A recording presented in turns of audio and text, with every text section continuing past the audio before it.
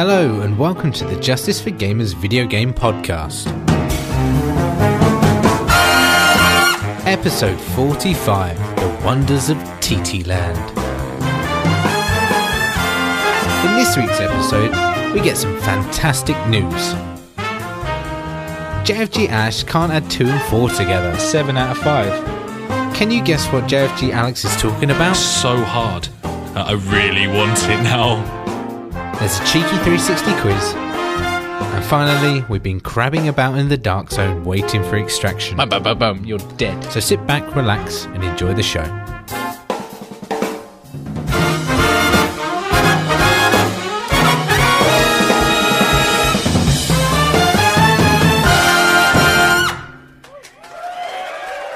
Hello and welcome to the Justice for Gamers podcast. This is episode 45.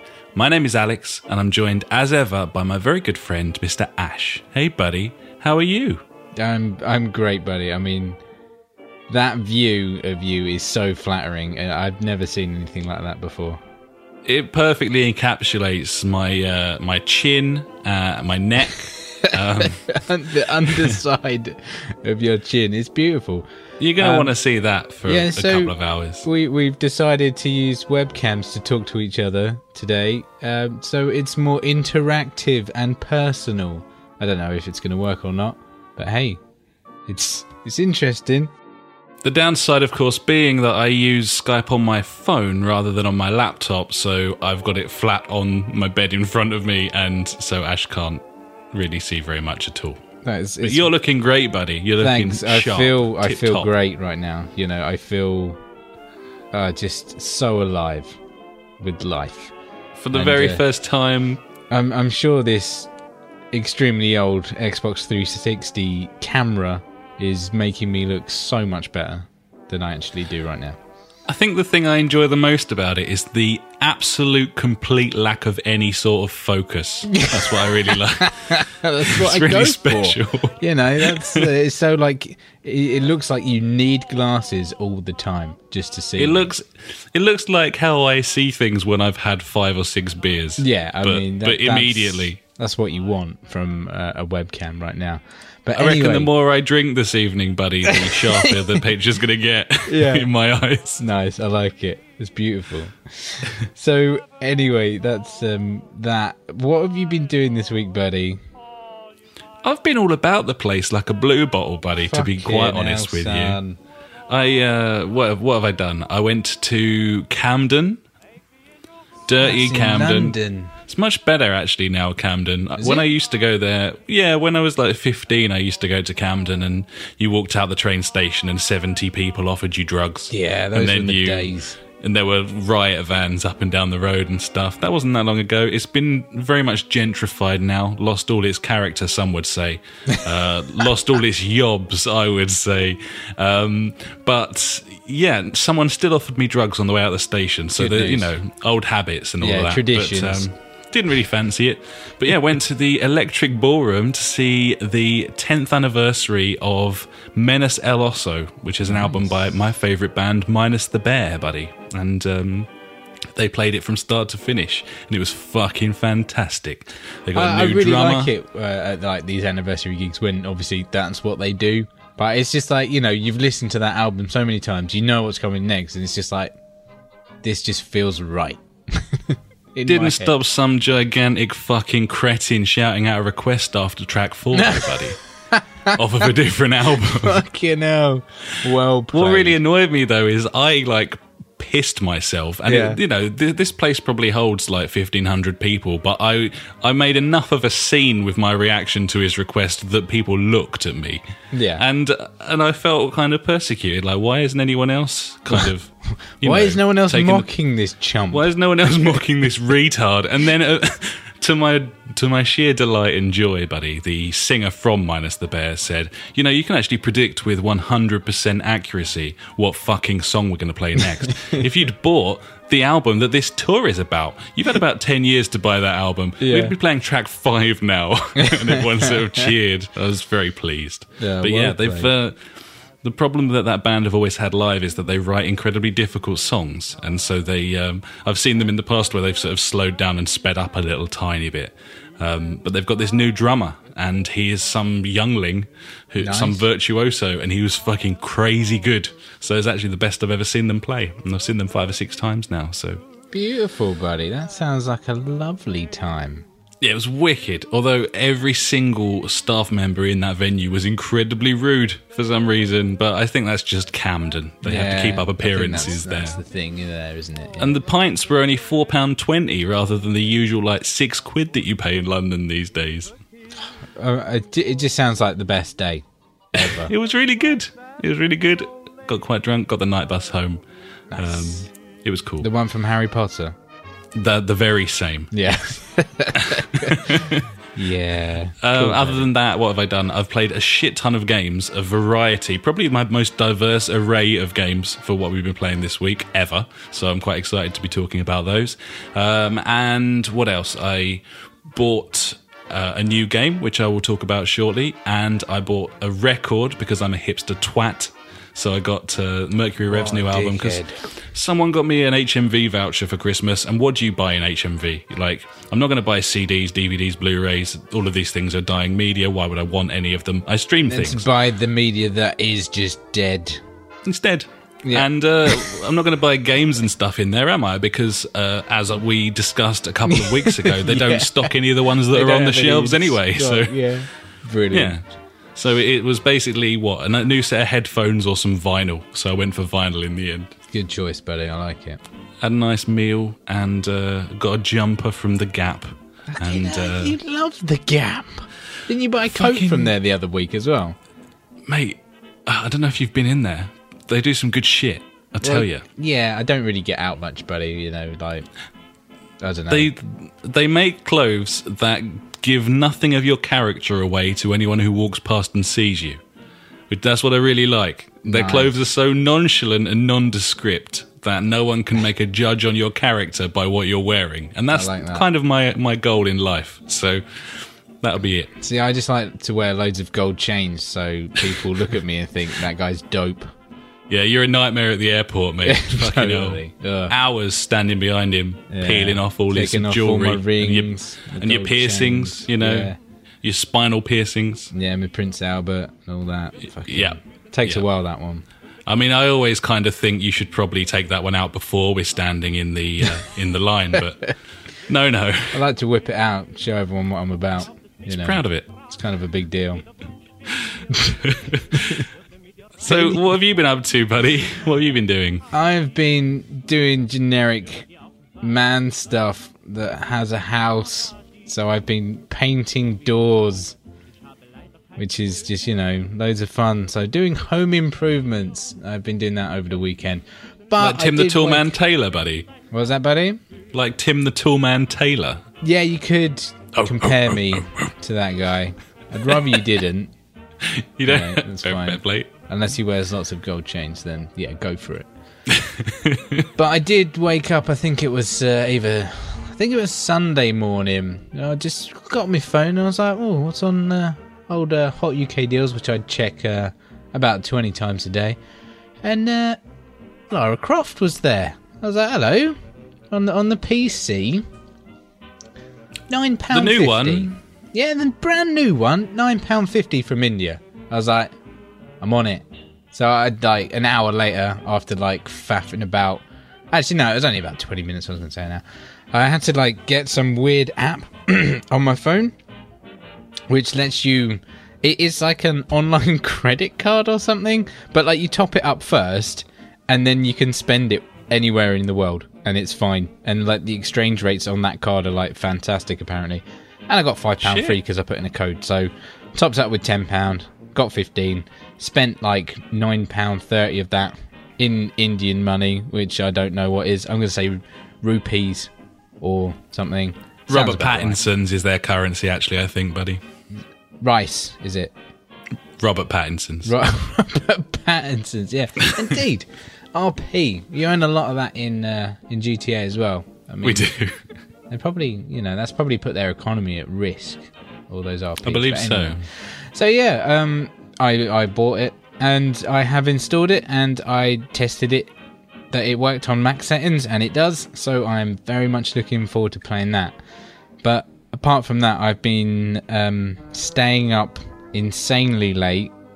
So, like, well, for me, so it was like 2 a.m, like most evenings now, because I seem to be doing a lot of puzzles. But you're going to want to do those puzzles, buddy, as I said last week. I know, buddy. Like, literally, since we finished doing the podcast last week, like, I haven't stopped doing puzzles, as you know, because I'm mainly doing them while you're doing them as well. It's kind of our thing at the moment. Yeah, we need to stop that, though, very soon. And obviously, we played them in some sort of beta, which we'll talk about in a bit. But, yeah, it's been a good week. Like, my brain hurts a lot. Do you feel smarter? I think I'm smarter than the average bear, yeah. I was going to say I feel cleverer, but that would have kind of... defeat the object. Yeah. I feel more clever. I feel smarter-ninged.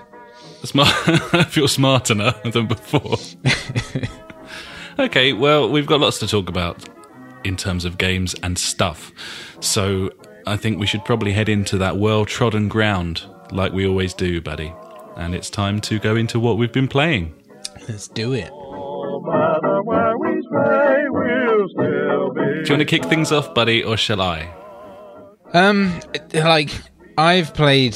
The 2 games that I've played are pretty much the same ones that you have, so should we discuss them and then you can waffle on about shit afterwards? Sounds perfect. I'm very good at that. Yeah, okay, cool. So, yeah, like, I've just been saying... We have been playing the absolute shit out of The Witness. I think I am on 480 puzzles completed, which is a hell of a lot. This game, for me, has just been fucking amazing. I don't care if people are like, oh, it's just drawing lines. I'm like, you guys are just fucking retarded and you haven't played the game yet. Sort it out. I mean, it is £30, but I've spent, like... I can't even imagine how many hours I've spent on this I wish game. it had a clock on there, buddy, I know, so seriously. that we knew. I'd probably be in like the 35 hours within a week. I mean, Yep. that's bad. I mean, like 6 hours a day for like 6 days. I mean, do the math. I'm not going to. That's a lot. I think the podcasts of the world have all kind of come to the same conclusion at this point. Last week, all the podcasts of the world, including us, tried to sell this game to people who didn't want to play it. Yeah. And this week, all the podcasts of the world are like, fuck you. If you don't want to play it, we don't even want you to play it, you fucking dickhead. Yeah, you know? totally. Like, that's kind of where it's gone now. Like, you're missing out. Keep missing out, assholes. Yeah, those people that have not played this game are missing out, and you're completely right. Like, there's... I don't know what it is about this game, but like that satisfaction of just completing those puzzles, and like when you get onto like the further, like the more difficult ones or whatever, and that buzz is just like, oh, it's so good. And then like you do the hard one, but then you go on the next one and you think it's going to be harder, but it's actually easier. And like, is it meant to be easier? But they're just like, oh yeah, I'm off now. I'm rolling with it. Yeah, it's true. Like I think like I did a puzzle last night, and I'm in kind of the ending bit now. And there, the last like 30 puzzles I'd done, I was like banging my head against the wall trying to work them out. And then suddenly this puzzle came along, and it was just like, yeah, like just draw like a line. And there you go. And I'm like, fuck you, Jonathan Blow. Yeah. You're just mocking me now. Damn right. I mean, like seriously, that guy does take the piss quite a bit in that game. Like, Yeah. I think. So far, I've only had to like brute force like 2 of the puzzles, because one of them I just didn't know what the fuck was going on. The one with the broken cable, I was like, I could like sit around and work this out, but I fluked that as well, by the way. yeah, same. That's really weird. I thought I was trying to draw the puzzle line for the previous floor, so that I only went down 1 rather than going to the bottom when you get it wrong. And to my immense surprise, I went up. Like, yeah, I think I did something along the similar lines. I was like, oh, maybe I need to go down to work it out and then come back up or something like that. My thought process was doing some weird shit at this point. I don't know what hour I was into. And suddenly you go up and you're like, oh, sweet, that's done. And then the other one that I brute force was just because I couldn't find the right angle to view it. I won't talk about but yeah, if you play the game, you will understand which bit I'm on about.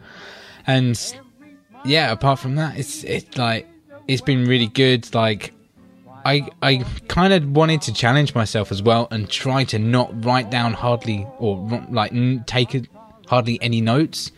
So I think overall, bar the very last section, which I took extensive notes, I think I only noted down like 3 things in the entire game, and I feel like for me that was like a personal achievement to be like, I am smart, yeah.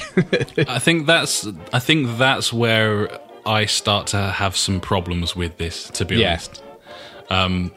There have been several puzzles towards the end of the game that the solution has been something that you don't know the rules to. Like, it basically, the rules are it's the only thing that you haven't tried.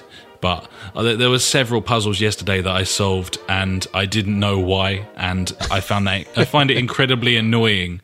Yeah. Like, there was one specific puzzle, I won't go into any details, where the answer just didn't make any sense in the canvas of the rules that I'd been given. Yeah. And it was basically like, fuck you, this one didn't have those rules, or whatever, and I hate that.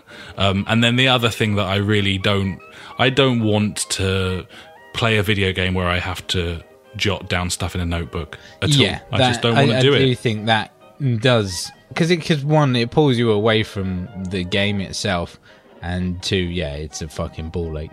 I was listening to Giant Bomb today, and one of those guys was kind of saying the same thing. He was basically making the point that he would come up to a puzzle, and this is, I feel exactly the same way. I will come up to a puzzle and I will know how to solve the puzzle, but I also know that so I know the rules and I know what I need to do, but then I would have to spend 10-15 minutes writing things down and doing it. And he described that as busy work, and that is exactly how I feel about it. Like, if I have to sit there and fucking draw a grid out and do all of that sort of thing, it doesn't really appeal to me in the same way. No, totally. And so it's kind of put a dampener on things. I also understand that if you're going to make a game that revolves solely around these puzzles, then it's impossible for you to create something where everyone can do it and everyone finds it just the right amount of challenging without needing to write anything down and so on. So I understand, and I'm not. It's not a slight against the game necessarily, but from my personal opinion, I have enjoyed the last section of the game far less. Totally. I think I said to you the other night, it's kind of like when we play Trials. Yeah. And I really enjoy doing I go all the way up to the hard ones on Trials, and I'll enjoy the challenge of that. But then they'll get to a point where, we're playing expert tracks, and it's just insane, and it's just not that fun for me anymore. And it's kind of the same thing. Whereas you're willing to persevere, and eventually you persevered so much that you got really good at that game, and now it's not like it is for you. Yeah, totally. It's like, I don't know, we set our things for punishment at different levels, I guess. Exactly. And I'm in the extremely very last section, I believe, of this game, and I'm now at the point where I'm like, I just want to get this finished, and then I am done. But it's not to say that I haven't enjoyed. Like I said, I have really enjoyed my time with this game, and it's been a lot of time.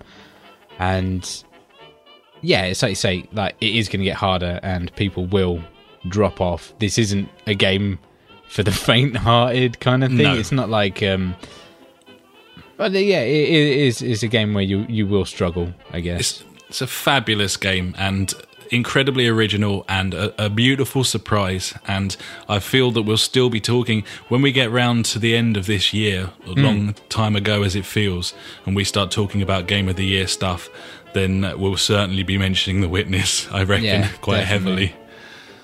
Yeah, I'm not going to talk any more about it, but I could do, about the area, and there's just so many meta things about that game. It's I suppose we could do a spoiler cast, couldn't we? We could do a little half-hour spoiler cast once we've both finished it. What, and tell people that you go, up 1, right 2, down Not 1. that sort of spoiler cast. Well, we'll see anyway. But Okay. you're right. You've done the main objectives, and you're doing you're kind of cleaning up, aren't you? And I think I'm about 15, 20 puzzles from the end of the main objective bit. So Yeah. should be interesting. But yeah. Nice. Yeah, but So the other thing we've been tucking into, again, I think that a lot of people will have been as well, is the Division beta that was live this week. Well, it was over the weekend, wasn't it? And then another extra day or two extension. But yeah, we've been tucking into that. And what are your thoughts, buddy? I think it's looking really promising, and I'm very excited now for the full release. yeah, I'm definitely excited. I mean, I chucked about 8 hours in over the weekend, which was quite good. It got me away from doing puzzles for a while. I have my doubts about this game. I don't know if it's gonna be fun enough. Like the idea and the concepts that it's got going for it, I think are fantastic. The fact that they've come out and said, yeah, it's an open world RPG, constantly online. You know, you and 4 mates can go all over New York and then go into like the PvP bit, the dark zone, which I think is a really cool area. It's a different kind of multiplayer. The fact that you don't know if anyone's going to turn on you at any time, I guess. So how we did it when I wasn't a bit intoxicated was we would go around, we would clean up house by taking out like the NPCs that are in there, because there's all different what are they called, areas of interest, I think it was. And so we'd kill all them, and then we'd get the loot off them and then go and extract. And obviously when you extract, that's when the shit goes down. And a couple of times we did it and we didn't have any bother, and I was like, okay, so it looks like people aren't massive cunts. But then there was one point where there was 4 of us, and so there was me and Funk and 2 other randoms and a 5th guy, and he's just like sitting over the edge. We all 4 of us go up and we start putting our bags on the chopper, and this guy just like fucking throws a nade in, and we're like, this guy's a dick. So all 4 of us just turn on him. Obviously he goes into like a rogue agent. We turn on him and just start shooting him. He runs away. We chase him, and then he puts his hands up in the air saying like, oh, sorry. And we're like, fuck off. Bum, bum, bum, bum. You're dead. But it was just like, it was cool, the fact that like 2 other random people that we weren't playing with at all had like the same morals as we did. And yeah, it was How rare nice. is that? Like, how rare is it in a shooting environment of any kind for you to be able to actually engage with people in like a human kind of way? Like, I think they're really onto something with that Dark Zone stuff, man. It's so different from anything else I've ever played before, just because of that human element and the way that you can kind of screw people over, the way you can even screw your own team over, the people that you've gone in with as friends and stuff. Yeah, like, that's weird. It's quite funny though. I like that. crazy. Yeah. The main mission, because there was only one main mission on the beta, was cool. I liked the fact that we could go in as a 4, really, because this is what we were looking for. We need some kind of co-op game. Like, Rainbow hasn't really done that for me at all, and I thought that would have been the game to really get us together doing like the terrace hunts and stuff, but it just...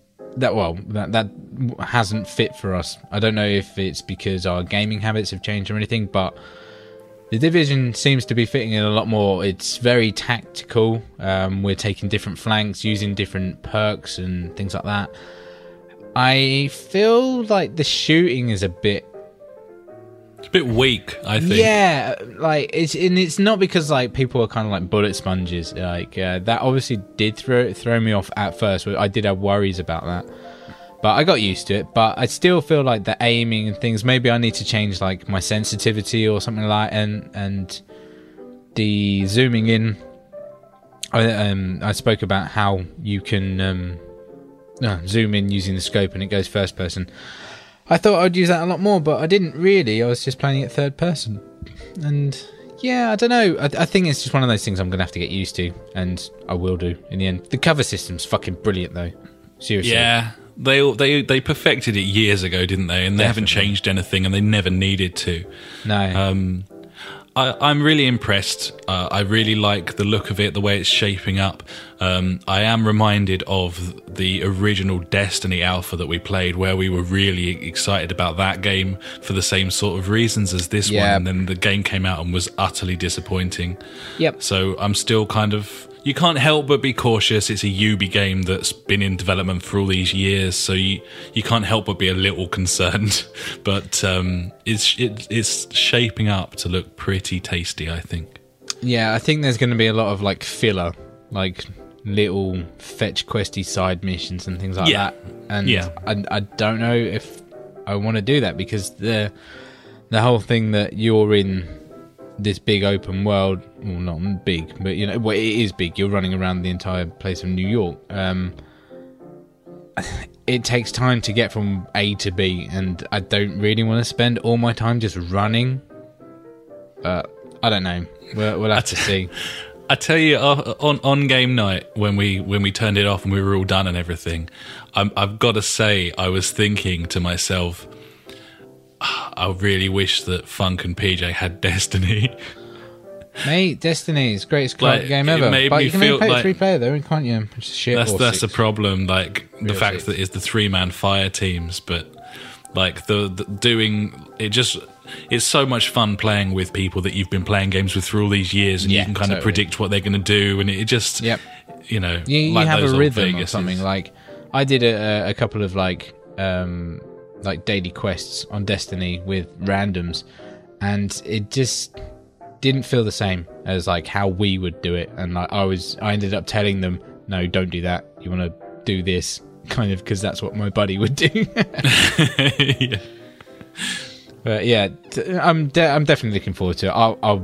This is a pre-order, no problem. I don't care. Definitely. Like the servers seem to be working, so that's fine. Cool, yeah. I don't think I've got anything else I want to say about it. To be honest, I tried to stay off it. I didn't want to play it too much, because I remember playing the shit out of the Destiny alpha, and then when the game came out, I was like, yeah, exactly. I was kind of bored of the first bit of that game by the time it actually came out. I understand that. And I've had a lot to be tucking into this week, so... Yeah, well, you might as well tell us about what you've been doing, because I haven't played anything else apart from The Witness, buddy. Cool, buddy. I will start with my Saturday night, where I had a bit of a meet-up with an old friend, and he brought down Guitar Hero Live. So I got the chance to finally play that game. That's with the 6 buttons, isn't it? Like the 2 stacks. 2 rows of 3, yeah. How'd you find it? I've kind of wanted this for quite a while, and it's gone down really low in price a couple of times, but after buying my Wii and quite a lot of games recently, I've always kind of held off and been like, I shouldn't really buy anything else. I really want it now, this game. It's, I tell you the thing about it though, it's so hard. Like, I found it so difficult, and I almost felt like, because we played the absolute shit out of the old ones, and we were both pretty decent. Like we could comfortably like came through almost all the songs on expert to a sort of 95%. Didn't we hit like a million on what was that stupid song? The Dream Theater one. I'm sure we hit 1 million on that together. Yeah, we were. I think you could call us seasoned Guitar Hero veterans. I think that'd be fair without being too arrogant. But I booted this up on hard, and some songs I could just about struggle. There's no fail state worth noting, so okay, you can't lose. But the all the FMV stuff, like, because the whole game, it's not graphics, it's live video, and that stuff's really well done. It looks fantastic, honestly, genuinely really good, kind of cheesy in a way that you'd want. Like the band and the bloody crowd and stuff like that, yeah? Yeah. So they've done live video from different perspectives, and you've got a sort of point of view camera as part of a live band on a live stage with a live audience. They've done a really good job of sort of copy pasting the audience so that it looks like there's like 100,000 people there. There's loads of different venues and different sets for different venues. So, for example, There was a sort of an indie set there, and then there was a folk set with stuff like sort of Mumford and the Courteeners and that sort of thing. Oh, that's cool. And that band was done up with sort of daisies in their hair and in like a sort of festival Hipster kind of crap. like sort of festival, end of the road, that sort of, you know, Yeah. like sort of more hippie-ish festival. And then you've got like stuff that's venues that are more suited to heavy rock, and the band's kind of done up with all the leather and everything. It's just really, really well done. But I think my biggest... any people like Slipknot on there? there's this kind of thing is separated into two modes. So you've got a sort of, I think, 40 odd track career mode, which I think is about half the number of tracks on the old career modes of Guitar Hero. But then you've got Guitar Hero TV, which has a couple of different channels just live streaming music videos all day, and you can just tune into one or the other and play along to the videos. So That's very cool. My big concern before playing it was that it wasn't going to be hard enough, because I really liked all the sort of solo-y sort of runs and stuff that you did Up and on down the old board, games. even though it's only 5 buttons, but yeah. And then suddenly you're in a position where, you've got 2 rows of buttons, but you're not moving your hands. You haven't got to use your pinky, like none of that stuff at all. Yeah. Like you just use 3 fingers and move them up or down.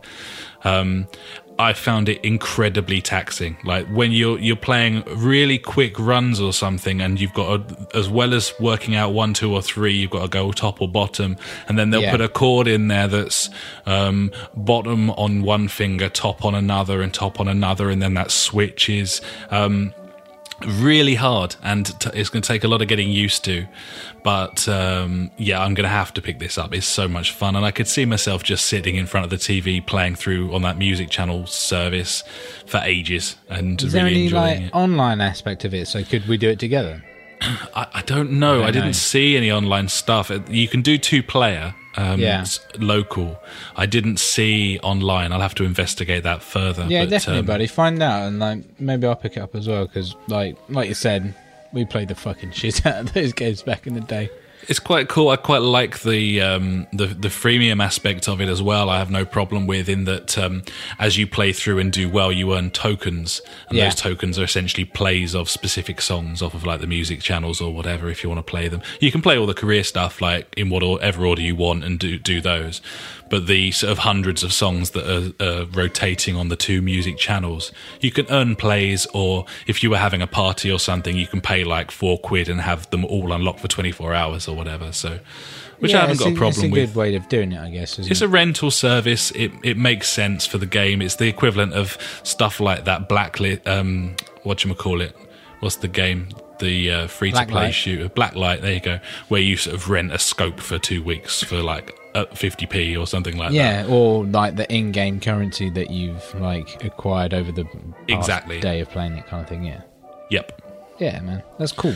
So yeah, I've seen that sort of around the £40-45 mark with the controller. So I've got a birthday coming up. I'd imagine that will be something that someone snaps up for me, because I've. So you're going to ask for something game related, just like Christmas time, yeah, buddy? Yeah, we'll see how that goes, shall we? Yeah.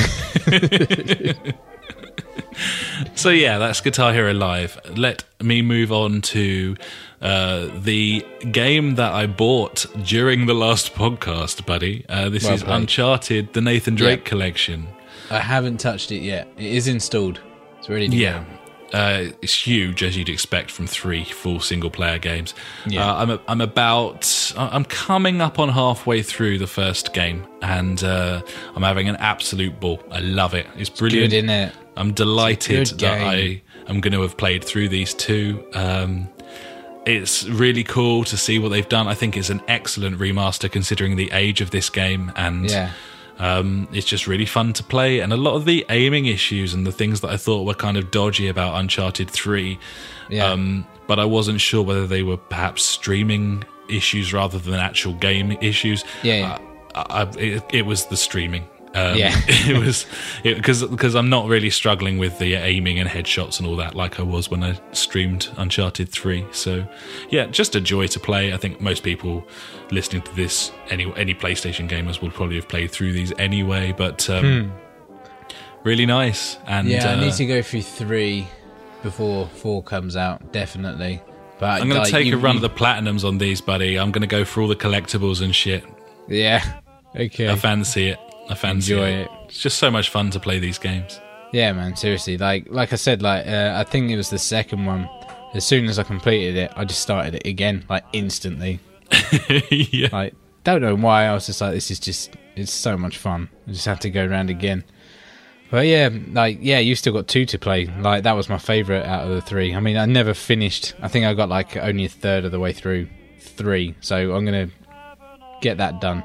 And yeah, number 4, buddy. Well, cool. Can't wait. I think a lot of people are with you on the second one. A lot of people think that the second one was the best one, so I'm very much looking forward to that. But yeah, just having a ball on there, and cool. So much to get through. Really cool amount of content for what, $24.99 because it was on sale. So not bad. Excellent. So let me throw a little wild card into the ring, buddy. I was up at Blue Water last night and I went into Game, and they've got a demo console in there with a load of demos that are on the store, stuff that isn't available to play anywhere else as far as I can tell, other than expos and that sort of thing. And they had this demo box, and they had a demo of Ratchet and Clank on there, the new one that's coming out. What? The one that's not even out yet? Yeah, Gibbons. Absolutely. Oh, fuck. Okay. Yeah, I was amazed. I was like, what? I thought, because it looked like it was one of those sort of old school, tab along the media bar, and then I presumed it was going to show me a trailer or a video or something. Oh, yeah. It's a fucking full playable demo, so I had a good old go at that. How'd you find it? It's one of the best looking games I've ever seen in my life. Like, graphically, it looks amazing. Absolutely amazing. It looks gorgeous. And it was smooth as you like, and glorious textures, 1080-60. The gameplay was really smooth and sharp and nice. Really cool little puzzles and stuff. Just the sort of thing you'd expect from a 3D platformer. Yeah. Pretty much everything Knack should have been, I think, is kind of the consensus here. Still waiting for that, though, buddy. It was hard to tell what sort of modes were going to be on there, but it did look suspiciously like there was going to be some co-op stuff as well, which is cool. Nice. But this really is the demo was only 5 minutes long. Obviously, Game don't want you standing in there all day playing through a demo, so it was short. But really nice physics-based puzzles, good shooting. It just looked the business, and it's made me very excited for something that I didn't really give a toss about. I just had a passing interest on, but now, yeah, absolutely. And it's only was it £30 on the store, isn't it? Yeah, it is. It's a £30 game on there, so it could be well worth our time. We'll have to have a little look at it when it comes out. But yeah, man, it's really nice surprise to be able to play something that I didn't expect to be able to. Sweet. Anything else? Finally, yeah, I tucked into one of the PS Plus titles. Obviously, the main one was Helldivers, which we already have. So, yep. But I had a little go of Non Galaxy today, and okay, I think that's something we might actually get stuck into. It's got up to 4-player co-op by the looks. Oh, really? Yeah, and it's. I think the best way I could describe it is a cross between. Let's just say it's Terraria, but you're making a soup factory. I mean, that sounds perfect for me. That's the game. So you do a bit of terraforming, you create a base, you collect ingredients to put in your base to make soup, and then you fire the soup in a rocket into space to feed the galaxy.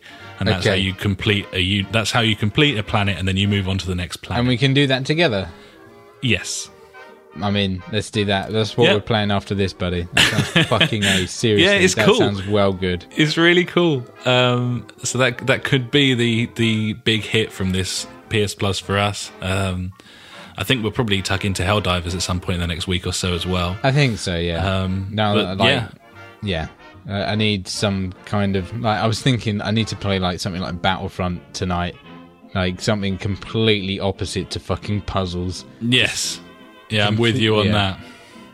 Yeah, we'll do, but that sounds perfect. Non-Galaxy, mate. That sounds right up my alley.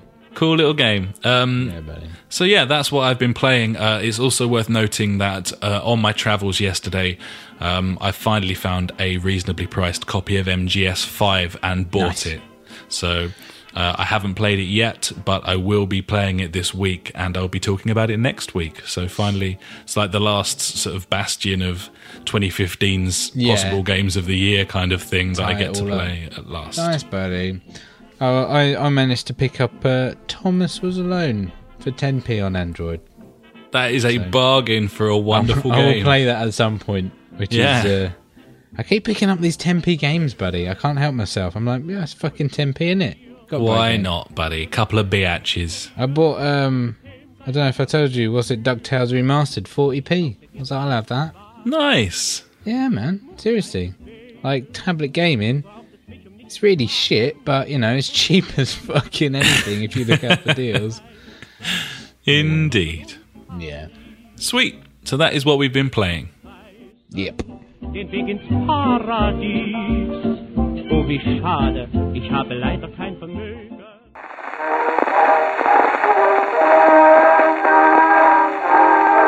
And now it's time for the news. The news. The news. The news.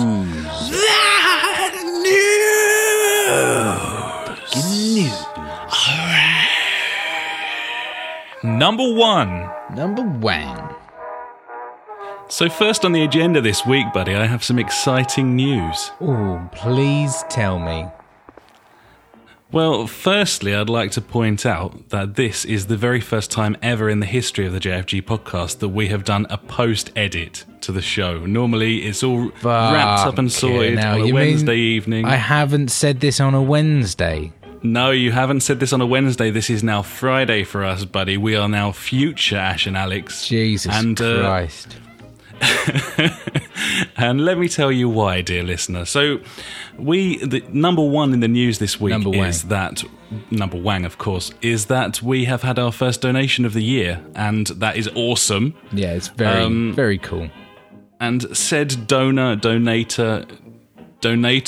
Yeah, donatoring. Donationer. That'll do. Said donationer did his donating before Wednesday's podcast, which caused us to take action and put his name about the place. But then emailed us 2 days later on Friday, which is today for us, and 3 days ago for you if you're listening on Sunday, 4 days on Monday, and so on. Do the math. And if you are going to donate to our podcast, then we're damn well going to go the extra mile and pop your email in 2 days later. So this is pre-game night right now, buddies. Normally we'd be loading up our consoles right now, getting funk on the go and playing some games, but we thought we'd stick this in here first. That's so what you call dedication, buddy. You're damn right. So, I will read his email and then we will thank him profusely. And yes, let's do that. Normally this would probably be the sort of thing we'd pop into Q&A, but this is number one news story this week, buddy. That's what's going on. Number one. This is from JJ, and he says, "Hi buddies, I've listened for a few months and your podcast is great. I was thinking of starting a podcast of my own with my brother when I started listening to many games podcasts. JfG is one that I actually look forward to every week. The production of JfG is second to none, and only your friendship and love of games equals that. I don't usually find time to write or money to donate. You really don't need to mention it," he says. Sorry, JJ, we will. "The amount may seem off because of the US conversion rate, and I don't know how that shit works. Sorry so little, but I went and had kids. You were actually spot on with a round number with your donation, so you should be very proud of yourself or the website xe.com. Anyway, I was wondering what you think of the new information on Doom. Something about a level editor and the campaign trailer looks brutal. But if it can live up to a part of gaming history, I'm really interested from what I've seen. Multiplayer on this isn't what I'm looking for, brackets alpha, so he knows that my little slip-ups in the past, buddy, and he's not asking me to break any sort of NDA. Thanks, JJ. So thank you, JJ. Thank you very, very much for your donation. Indeed. You're an absolute fucking ledge, quite frankly. Massive ledge. massive ledge, and it's really going to help us with the running of the site. We've got exciting news coming up on that front shortly, changes that we're making and so on and so forth. But it's stuff like that we just appreciate so much as we're sort of slowly growing and hopefully building up a bit of a fan base. And just wonderful. So thank you very, very much.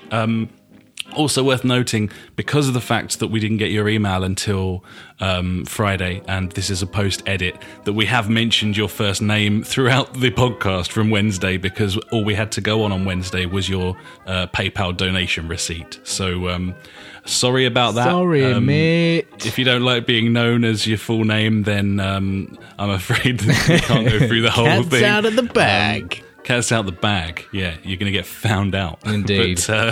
But anyway, thank you very, very, very much. And on to the subject of Doom, buddy. Okay. Have you been following the progress of this? Yeah, SnapMap looks fucking awesome, doesn't it? It really does. SnapMap being the level editing suite that's basically like making each level into sort of 3D cube type things where you can slot corridors together. Yeah, it's a modular based, like... It's like a jigsaw level puzzle. editor. Yeah, man, it's really cool. And the fact that I think it's like all cross-platform, so like even though we'll be playing it on the PS4, we'll be able to play everything that people have made on the PC. And I mean, who cares about the Xbox One? But mainly the PC. That's where I reckon the good shit's going to come. Very cool that Bethesda are making the effort with stuff like mods and editing and that sort of thing. Something that's been lacking from the consoles for many, many years. True. Yeah. The story stuff does look brutal. You're spot on. That's the very word for it. I'm as excited as I've been for any shooter in the last 10 years, quite frankly. And obviously, I can't breach NDA and talk about what I played in the alpha, but I can tell you that I had a wicked time, and I'm really, really excited. And this now has a release date, doesn't it? I think it's May 13th. Yeah, go on. Why not? We'll go with that. Yeah. 2 days later, still haven't done my fucking research. Nah, it's there fine, we go, don't worry buddies. about it. That's I think the podcast. I was listening to, I think it was like the Game Informer show, and they were interviewing one of the dudes over there, id, and he was on about like the level editing and stuff like that. And I'm sure he mentioned something about like you can do like all different game modes. So like one was, I believe it was like escort the zombie or something. So you have to like take this zombie with you through all these different rooms and try and get into the exit. So I don't know, like Left 4 Dead style, I guess, but obviously, or kind of like when you play Half-Life 2 and you have to carry the gnome all the way from the beginning to the end. Kind of that thing, I think. It definitely sounds like they're going the extra mile with the modes and stuff there on the online stuff. And yeah, the story stuff looks really, really interesting. It's got that sort of... I don't know, did you have Doom 3? It didn't really feel like a Doom game to me, that it felt like sort of Dead Space or something. That's when you got that ridiculously massive graphics card, wasn't it? It was, yeah. I remember, yeah. GeForce 6800 GT. Oh yeah, the beast, the one and only. Yeah, I did play it, not a lot because it scared the shit out of me, and therefore I don't play games like that, buddy. You know this. It's true.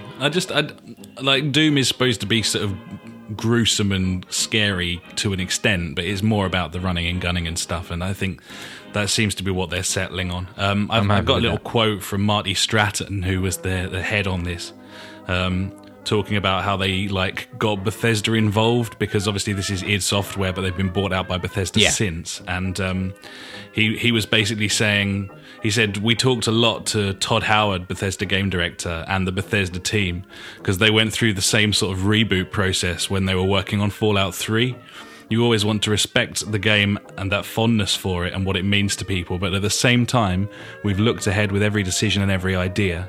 We know what players are here for, we know they're here for a Doom game, and we're going to give them the best version of Doom we can. So it sounds like they get it, and that's the important thing, really, isn't it? It sounds like they get the idea of what they should be kind of producing. Yeah, they're rebranding or remaking or relaunching or whatever this classic franchise, and they know how much it means to the players and things like that. So yeah, they're doing it. Totally. It looks like they're doing so, a good job. Thanks for your question and your donation, and keep on listening. Thanks very much for the support. Thank you. Number 2, Microsoft has finally released some sales figures for the Xbox One. It apparently is sitting at just shy of 20 million units worldwide, which is substantially more than the 360 was at in the same sort of time frame. But it's substantially less than the PS4. The PS4 is 17 million ahead, if these figures are supposed to be believed. So yeah, PS4's shipped 36 million up until this point. Both consoles doing very well, of course, and I think it's Xbox good to know closing that the gap. consoles are dying out now, buddy. It's Yeah, good to know. console gaming's all over, buddy. It's dying out. So what can you do? Don't know. Anyway, I think that's. I just think it's good that they finally announced some figures. It's about fucking time, isn't it? It's been like Jesus. 6 months since they last told us what was going on there. But No well. idea. Next, we got some interesting stuff about Rainbow Six Siege this week. Some bugs and glitches that have been discovered. The main one that came out this week is the is it Kafkan, the trip mine geezer, the bloke who can kind of drill holes and put trip mines across doors and stuff. I don't know. There is a I'm not gonna glitch where he can make all of his trip mines and that invisible. So if you're playing as that character, you can make all of your traps invisible and just insta-kill people without them ever having had a chance of avoiding it. Which Sounds ace. great stuff there. Fucking brilliant. The one that came out shortly after we were recording last week, this is a genuine glitch that they have yet to fix, is that there's something to do with the way that the netcode refreshes and the things that it tracks that means that the game is not keeping track of the direction players are facing in terms of the character models. So, for example, we're in a corridor, right? Now, I'm looking at you down a corridor, and you, on my screen, are looking into a room on the right of that corridor, and you have not seen me. You couldn't possibly see me, you're not facing me, and I'm off screen, okay? Yeah, right, I got you. Role playing right now. But on your game, you might be looking straight down the corridor at me, because I'm looking right at you, buddy. the game is not what I'm keeping track of the direction of the character models. So you could be going to creep up on someone, and they will just kill you. And you will have no idea why, and it's because they were looking straight at you all along, but your game hadn't refreshed on the servers to find out that they were facing that way. This is That's fucking retarded. PvP 101. Like, this is this is the first thing you get working if you make a game that is, online fighting game like this. So you cannot trust when you're looking at someone. If you're looking at the back of someone's head, you cannot trust that they are facing that way. They might be looking straight at you. And that's why people keep dying and not knowing why. So That's so bad. Like, seriously. Like, I don't know what to think about that. I mean, like, it's just terrible. Like, there's no words that I can put together that explains my expression right now. I mean, it's already had a lot of stick for the sort of freemium models that it's been having on there. Yeah. The season pass, which doesn't really provide anything except a shortcut to unlocking things that are arduous otherwise. Yeah, I got an email saying, like, yeah, there's a new map, but, if you buy a season pass, you also get access to these 2 new operatives. I'm like, no, I'm good. It's been Just a let me real make my own disappointment. Fucking guy. Seriously. I think it's a game that we just need to put on the back burner for 6 months and wait till they've patched out all the problems with it before we ever go back to it. It's gonna have Konami Pez syndrome, where like it comes out, it's totally fucked, then 6 months later it's the greatest game ever. Could be. Maybe they'll up that frame rate on Terrorist Hunt. That'd be nice. Yeah, I still don't get why that's not 60 frames. It's dumb. Shit, isn't it? Yeah. Oh well, that could easily have been a Phoenix this week, but I wanted to go positive, so I left it in the news instead, buddy. Nice, buddy. We'll move on though, and let's move on to PS Plus voting. It is back. Was it June or July last year was the last time they did this? Yeah, who knows? It's been long enough for people to forget that it was even a thing. I know that for certain. Anyway, PS Plus voting is back once more, and your 3 options are Action Henk, which is it's like Trials if you were running, if you're a geezer who's running and you can slide on your bum and stuff. It looks vaguely Like funny. that speedrunner, wherever it is. It looks like that Doritos Crash Course, but we're in brilliant. but with like 4 lanes, so you can play with friends. Okay. Broforce, which is the one that will win. I think we've both decided that will win. That's a 2D shooter, sort of Mercenary Kings-esque, but That's you play exactly as what I thought. load of Mercenary pastiches Kings. of like 80s movie characters like the Terminator and that sort of thing. Predator, all that sort of thing. Schwarzenegger and so on. And the other one is Assault Android Cactus, which is a sort of... It's like an isometric shooter like Helldivers, but if that was in a small arena with lots of enemies. So if you're in like just a room and there's loads of enemies that come down. That one looked probably the most promising, but obviously it's irrelevant because Broforce will win. So True. I don't know which one I'm excited about. Definitely not Broforce because, like you said, it was stupid that game, Mercenary Kings, and we played a lot of that when it came out, mainly because we didn't have anything else really to play. And I think this game looks much better than that one, but it is kind of the same thing. I wouldn't mind. To be honest, in terms of the quality of the games, objectively speaking, that's the one that looks kind of the best in terms of how well it's made and that sort of thing. But all three of them are kind of uninteresting, really, I think, personally. I think I'm more excited about like the unknown game that we're going to get than these three, because there's still a chance that could be Knack. Yeah, well, one day, buddy. One day. Oh, the one day when we finally get the terrible, terrible game that is Knack. Can't wait. So excited. Special. Anyway, next, The Division is getting an open beta sometime this month. That is according to Xbox Italy, which posted something that they shouldn't have, which suggested that was going to happen. Fine.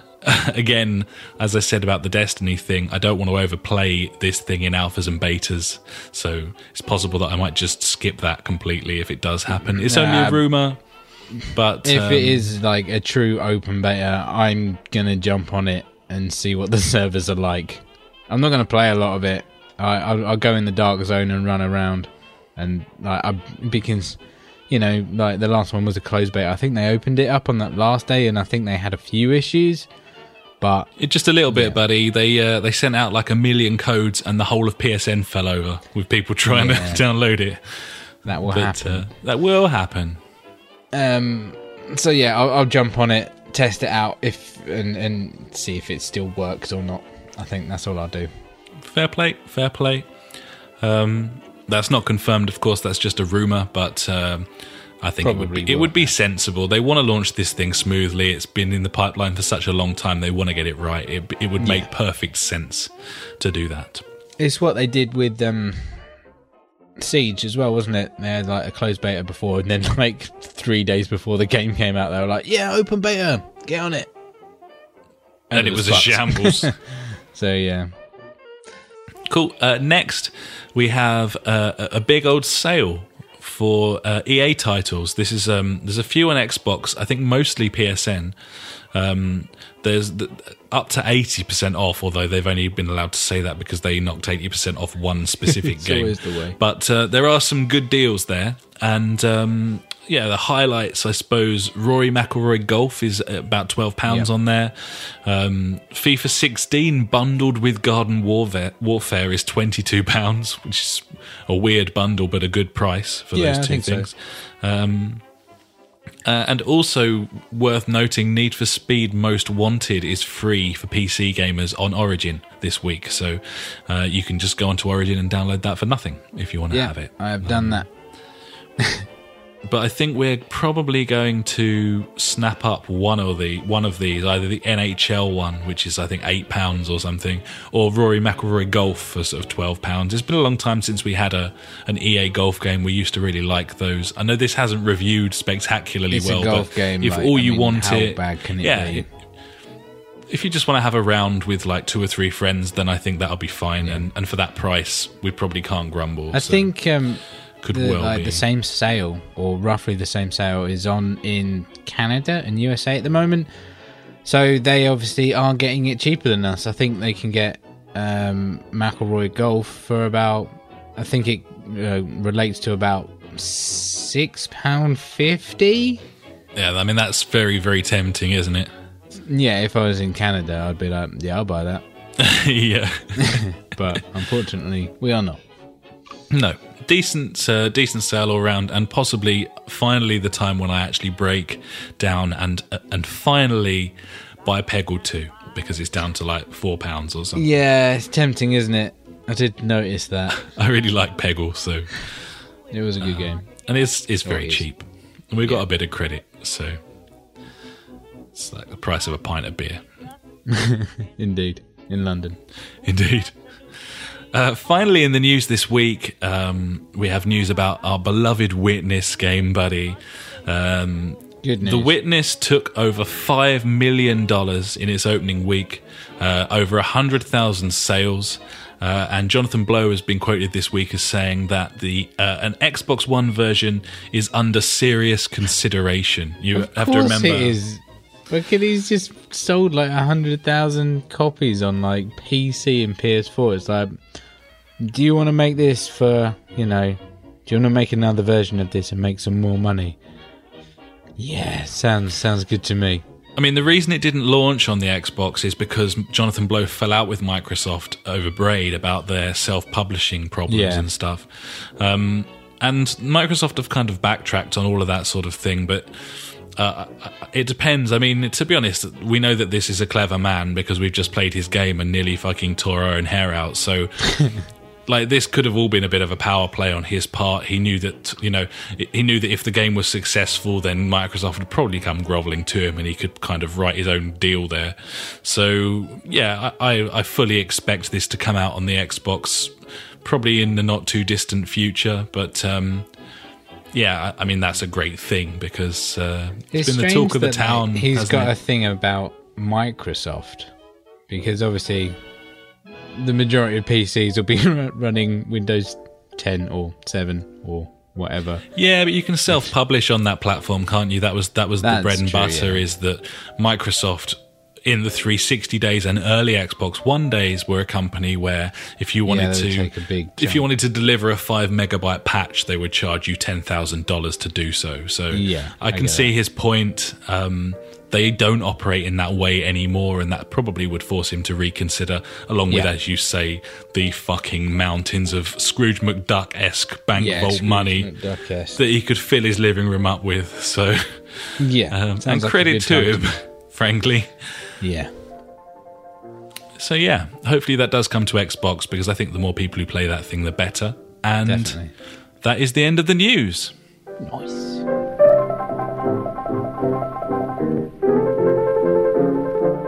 And now it's time for Jeremy or Phoenix.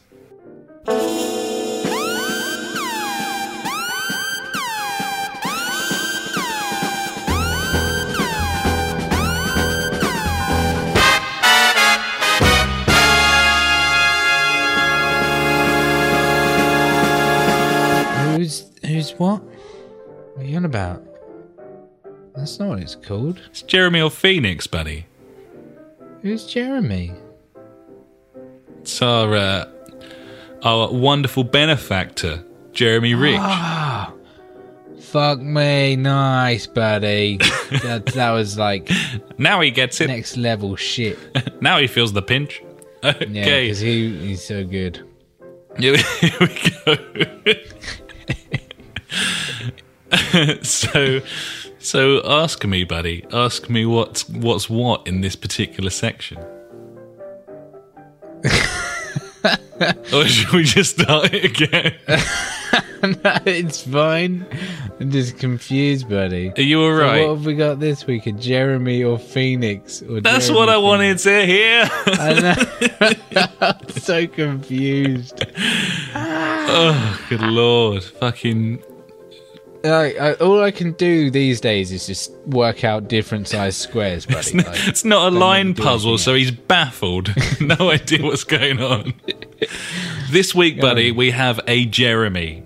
Yay! Woo! And that Jeremy is because shortly after we finished recording last week's podcast, it was announced that Bethesda have confirmed their slot for E3 this year. Which can mean only one thing, buddy. We're going to see a lot of Doom. Probably. But also, there's possibly a new Elder Scrolls game. Nah, I reckon there's like loads of DLC for Fallout.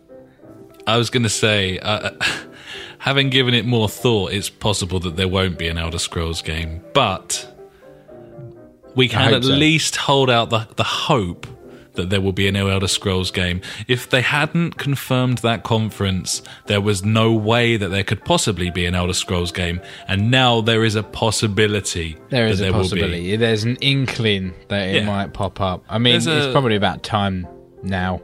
I mean, when did that game come out? I'm going to take a punt at 2010. I'd say around about that time, like... Yeah. 2010, 2011, maybe? Yes, buddy, so 2011. Like? 2011 okay. It was. So that's come up to 5 years now, buddy. Gibbons. And they obviously didn't spend that much time working on Fallout, or that game would have looked and run better. So maybe... No. Okay. So a saucer of milk, please. I'm sorry. I won't retract that. You have your opinions, buddy. I shan't retract that.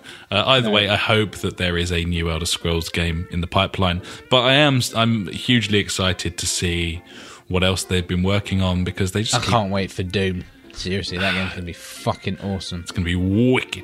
Wicked bad. Given. Scooter. Scooter. When I was young, I fell and knocked myself. And that's that. So yeah, anyway, it's a massive Jeremy, because I'm really excited to see what Bethesda have got. I thought their press conference last year was probably the press conference of choice. It didn't hurt them that they did it in the standard setting for the Oscars, the Chinese theatre in LA, and I believe that was where they're doing it again. So. Yeah, cool. I'm really looking forward to seeing what's going on there. And on a slight side note to last week's FONS, which was to do with the fact that EA are going to start doing these sort of satellite roadshows during E3. A few days after we recorded that podcast, EA announced that they wouldn't be renewing their lease on a show floor spot at E3. Ooh. So yeah, on the one hand, you've got the fact that EA, apparently they're still doing a conference, but it won't be in their normal slot, and it's probably going to be more like a sort of Nintendo Direct type thing. Okay. And then there are two sort of satellite shows where you can try out stuff you see in the conferences in London and LA. They'll be running alongside E3, but essentially EA won't have a presence at E3 at all. They're just like sticking two fingers up and doing their own thing. So, I don't know what that will mean, because, they're one of the major players there. So it's going to be very interesting to see how E3 grows or shrinks over the next couple of years, if that's their new tack. But some people thought Bethesda might take EA's slot and kind of really stick the boot in, but Bethesda have stuck with what they were doing already, and that's where we are with it. Nice. So you're all clued up, dear listener. You're welcome. Me too, buddy. Big old Jeremy there. Big old Jezza. Whoop, whoop.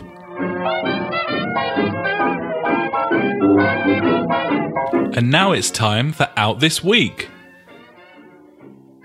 It's finally come, buddy. I've made it. This is it. This week is a good week. You know why? I do know why. It's Alekine's gun. It's true. No? That's not the game I'm getting for my birthday. That's bullshit. That's true. Okay, Out This Week, this game, I want to mention this game first, because I tried to talk about this game late last year, and we found out I think after we'd started recording, the game had been delayed. So this is Alakine's was it Gun. the one that I looked up and it was like, yeah, no, buddy, that's not the date this week. This game looks fucking cool. It's it's a shooter set in the Cold War. It's got all sort of spy stuff going on. Really cool, really nice looking like graphics and very interesting. I think it's like a mixture of third person and first person. It's got like a huge amount of stealth elements. If you remember correctly, buddy, it looked a little bit like sort of Hitman Blood Money, but with nicer graphics. Yeah. I'm really interested in this. I'm looking forward to seeing some previews and stuff, and will probably be quite tempted to jump in on this one. And that's out this week. It's out on the 9th of February. Nice, buddy. Yeah, it looks pretty cool, I must say. It does. That's coming out on the Xbox One, the PS4, and the PC. Also this week we have Arslan, the Warriors of Legend. If you remember... Didn't it come out last week? Old Arslan. This was a game that I played the demo of a couple of weeks ago. It's probably why you remember that was it, wasn't it? Popped onto the store. It's like a... Sort of like an RTS if you were playing it as one person in third person, but you can go between different units and run around the battlefield, and it was quite interesting, kind of very like manga kind of thing, but I think that it's the sort of game that's got a sort of niche set of fans that will be looking out each time, but probably not something that would appeal to the masses. We move on. Assassin's Creed Chronicles Russia. This is a trilogy pack to incorporate all of these sort of 2.5D Assassin's Creed games that have come out. The second one, isn't it? I think so. The first one? I think you can buy this one with the trilogy pack, and it gets you the third one when it comes out or whatever. But okay, that's out on the 9th as well. I've not really paid much attention to those, if I'm honest. It's from what I've seen, it just reminds me of like old school Prince of Persia. And yes, yeah, I've played that before. Thanks. Yeah, it's true. So that's out. Then the big one, Firewatch, buddy. Firewatch is out this week. PS4, PC, Mac, and Linux. Something we've been looking forward to for a very long time. That'll be a day one for us, and we'll probably be talking about it. When does it come out? Is it after the recording of the next podcast? No, Tuesday. It's the day before. Well, that will probably feature next week then, I'd imagine, buddy. Fingers crossed, buddy. It depends if we can fucking preload it or not.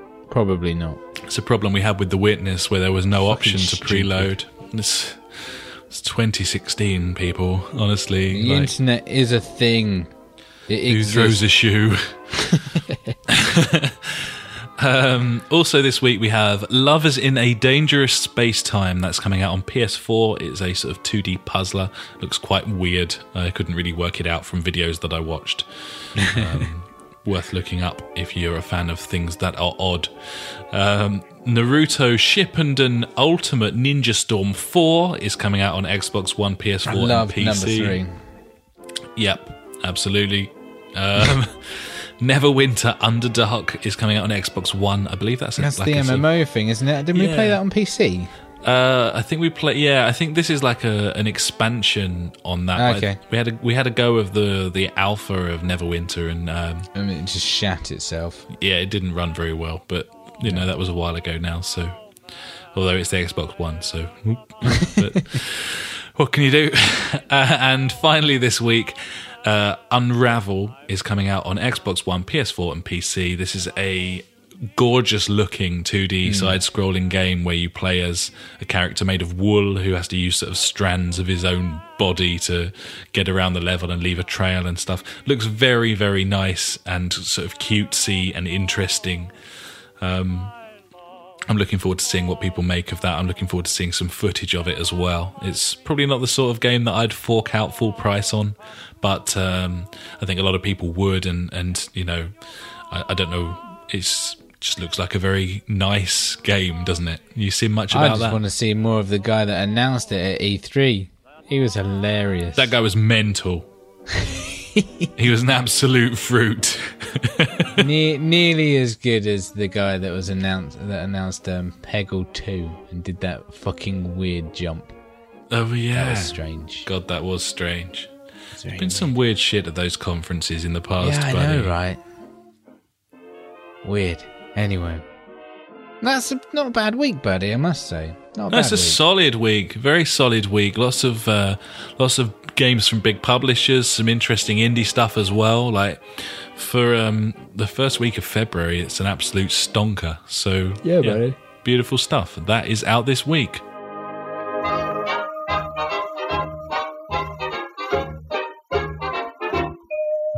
And now it's time for the JfG Top 5.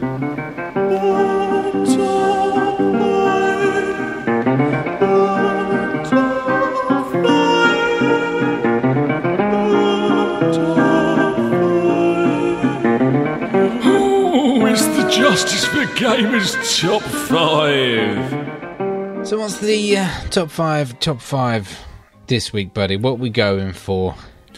Well, as a sort of tribute to the many ponderous hours we've put into Jonathan Blow's The Witness over the last week and a half or so, 2 weeks maybe, I thought it might be an interesting time to go back and look at some of our favourite puzzle games. So this is the top 5 21st century puzzle games. I've put that caveat in there because I didn't want us to spend the entirety of this episode talking about Tetris. Yeah, I was going to say Pac-Man, next or- week, top 5 20th century puzzle games. Then we can do 19th Yeah, and 18th. I've and run so on. 2 fucking lists out of this. Yeah. 18th century. Chess. And Yeah, chess is a good game. backgammon. It's a tasty Yes. game. It's Kaplunk. Tiddlywinks. Favourite of Alex Bell there.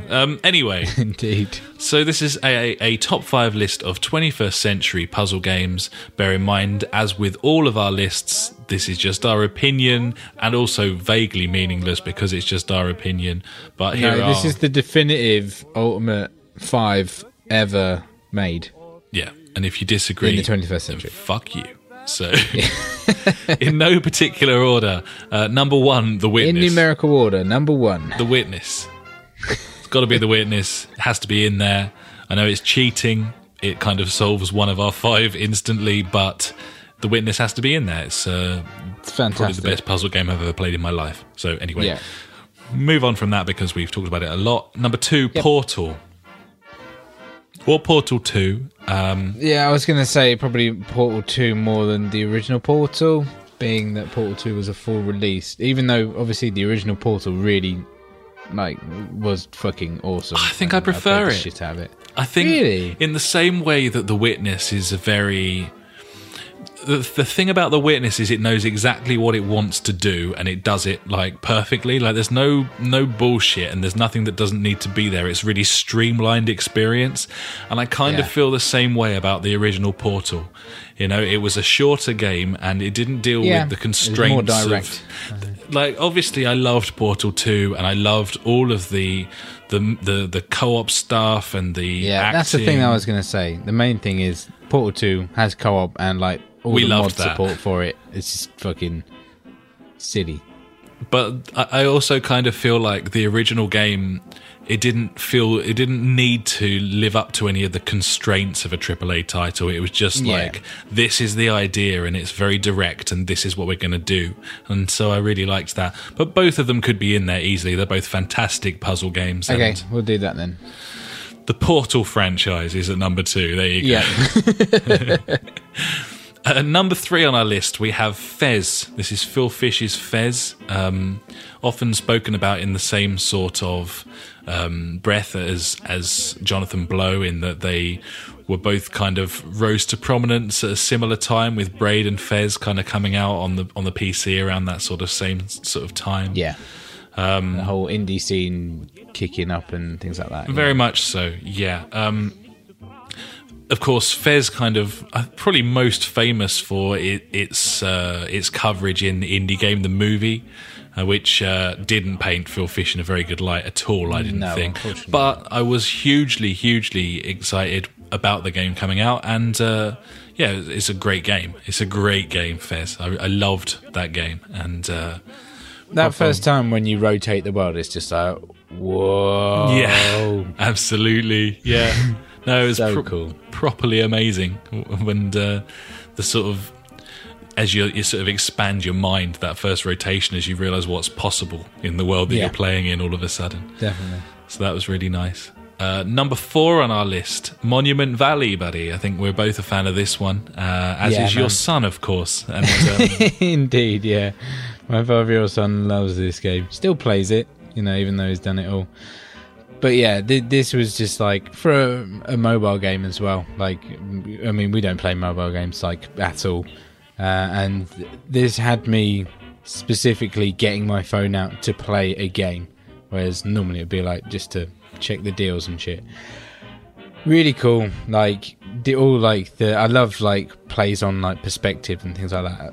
Just really cool. Nice artwork as well. The sound as well. I was going to say with the perspective shifts and stuff, there was a certain Fez element to that as well. Yeah, I think totally. You could probably say that it was kind of heavily inspired, but that's absolutely fine. You that's the nature of the business that we're in, and just a fantastic game. And to round off our list, number 5, I've chucked Peggle in there, buddy. It's a game that I absolutely adored, the original. I used to play it on my old Dell laptop, my clapped out laptop. As I've said, like, probably going to pick up Peggle 2 because it's like $3.99 or something on the store at the moment. Yeah. Just a really cool game, like just really fun and really and really quirkily and nicely presented as well, with funny elements, funny characters, cool music, nice sort of power-ups and that sort of thing. I really like Peggle. Yeah, man. Strange how that we haven't put what's his name in there, Braid. But I never played it. I thought Braid. I did play Braid. I played quite a lot of it, and the thing that I really didn't like about Braid was the art style. I didn't like the art style at all. I thought it was quite clever. I would recommend it. I think it was a great game, and you'd expect it to be clever, of course. Yeah. But as a package, I just didn't like it as much as it just didn't feel like it kind of knew what it wanted to be quite to the same degree as some of these other games on our list. I think puzzle games, when you've got such a resounding concept, and you need to really know exactly what you want to do, and you should be able to sort of put a streamlined package together that really focuses in on that idea or that set of rules, which is something that The Witness, for example, does an amazing job of. I just don't think Braid was quite as polished in that regard, but still a really, really good game and worth checking out, and you can pick it up for peanuts now, so you're worth a look. Definitely, buddy. And I just have a little mention for Hitman Go and Lara Croft Go as well. Yeah. They're pretty good. I'm enjoying them still. Yeah, there's plenty of puzzle games, and obviously because of the limitations of the hardware, you'll find probably more puzzle games on mobile devices and tablets and that sort of thing than perhaps like full retail releases on consoles and that sort of thing. But it's kind of just trawling through and finding the good stuff, isn't it, really, on those platforms, because they're not governed quite so well as some of the other outlets. But yeah, anyway, that's our top 5 21st century puzzle games: The Witness, Portal, Fez, Monument Valley, and Peggle. Cool.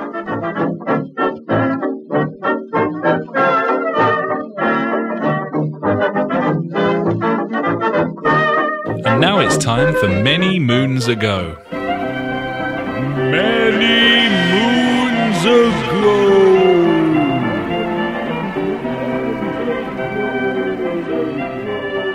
So we're getting back in the time machine, buddy. We're engaging the lever. What have you set the date to?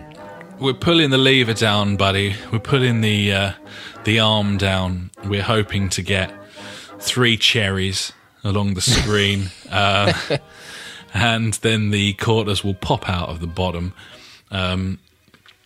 We are at a bit of an impasse here because there were 2 games released in respective Februaries, and we couldn't really decide on one or the other.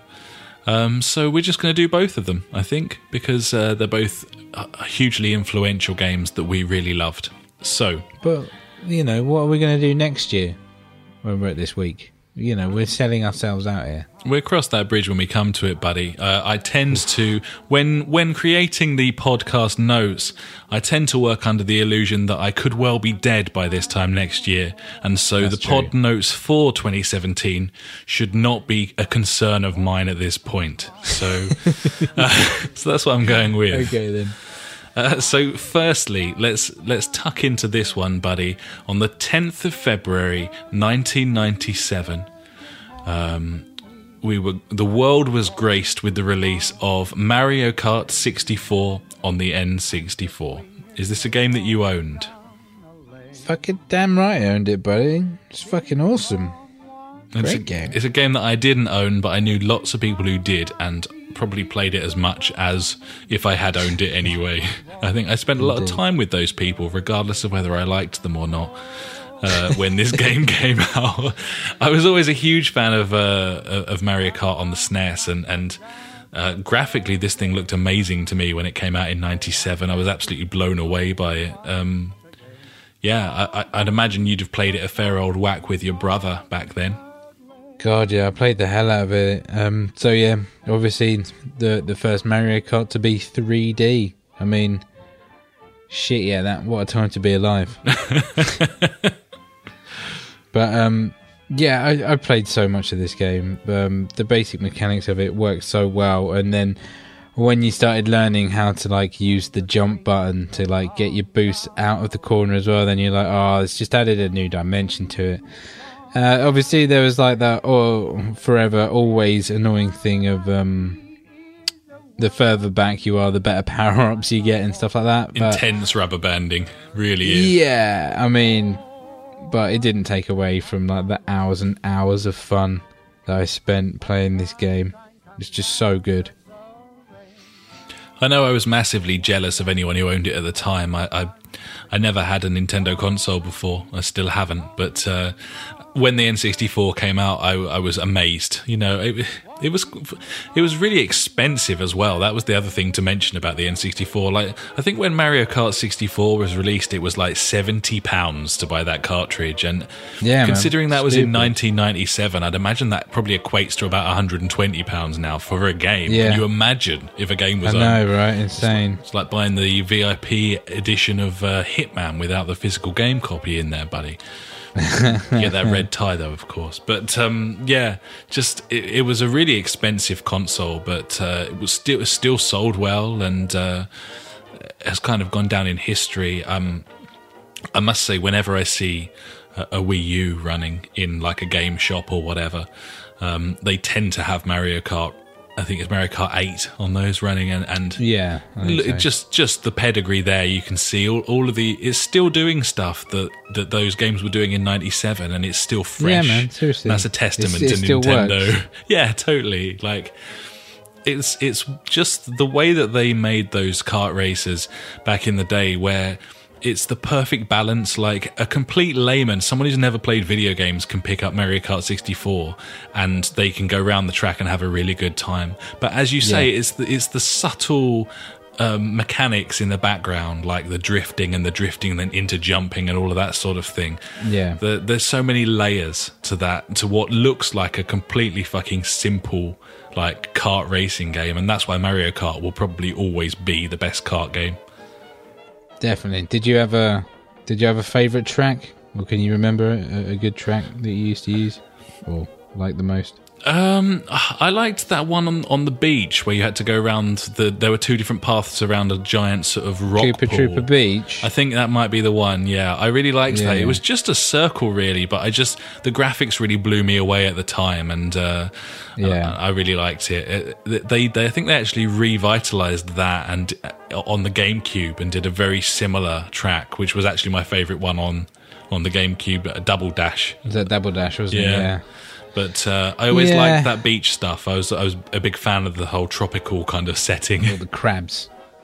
How did you fare on old Rainbow Road, buddy, on the 64? It was just too long for me. It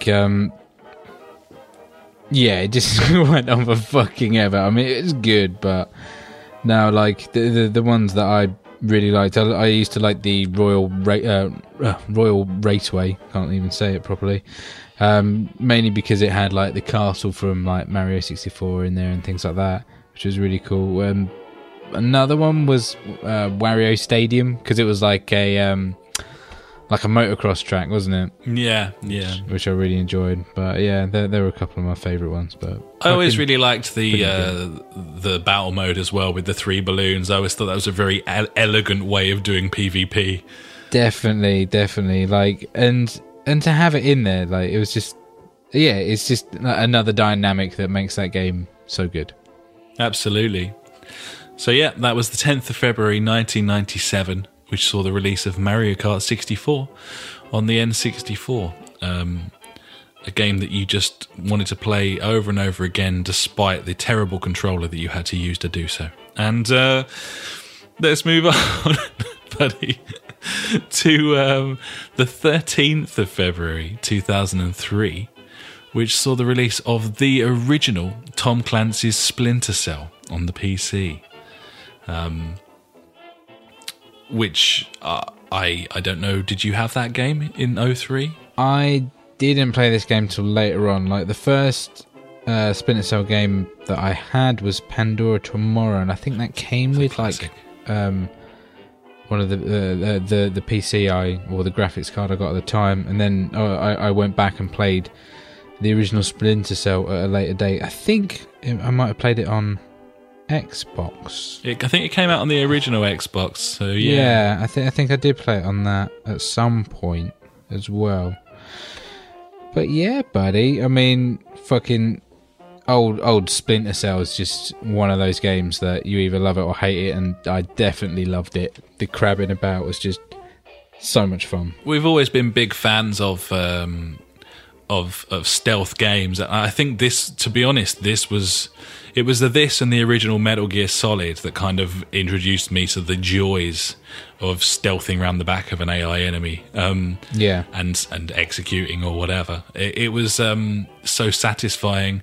I've got to say as well, I think the Splinter Cell, it's a really great collection of games. If you think about the original Pandora Tomorrow, Chaos Theory, Double Agent, this is ripe for a remaster or some backwards compatibility. I'd imagine that Microsoft... there was a HD remaster of the original game in 2010. So that 360? Yeah, on the PS3, I think it is. Yeah. I'd like to play through these again. But it was like a sort of the cornering the market of a new genre, and you think about the stealth mechanics that pop up in all manner of games now. A lot of them heavily influenced by the work that was done here, and I think a lot has to be said for the character as well. Like Sam Fisher, I thought was a fantastic video game character and voiced spectacularly well by Michael Ironside. Yeah, definitely. Probably my favourite, to be honest. Probably my favourite video game character of the modern age. And to the point where when they replaced him as a voice actor, mainly because of age, which I kind of understood, it really turned me off the franchise, and I've still never played that last Splinter Cell game. No, like it's on sale, I think, or it's in the Ubisoft Humble Bundle is back, and I'm tempted to get it, but I don't know. I can't. I can't force myself to play it. Yeah, Blacklist. Yeah, but I've just got Tomb Raider, so I probably won't get it. You know, I think that one's just going to pass me by, which is a shame. It is. Maybe it'll get maybe the whole. You know, there'll be like a box set remaster one day and we can go back through all of these games, because there's some real gems there. The story was always really strong as well. I think even in Conviction, which I really enjoyed Splinter Cell Conviction, even though they they kind of tried to move away a little bit from the stealth elements and become a bit more sort of Die Hard, which was kind of a Marmite decision. But even that game, I really enjoyed it. The character and the stakes and the tension, it was always really cool. And definitely, this was where it all began. So well worth a mention. So yeah, that was the 13th of February 2003, which saw the release of the original Splinter Cell on PC at the time. Nice.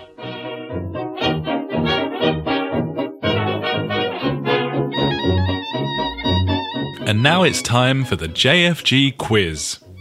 Right, buddy, are you ready? You came at me last week with the Dreamcast quiz, so I'm bringing it to a bit more relevant times, but not too relevant, obviously. We're going to go for the Microsoft Xbox 360 quiz. Dum, dum, dum, dum, dum, dum. Ooh, okay.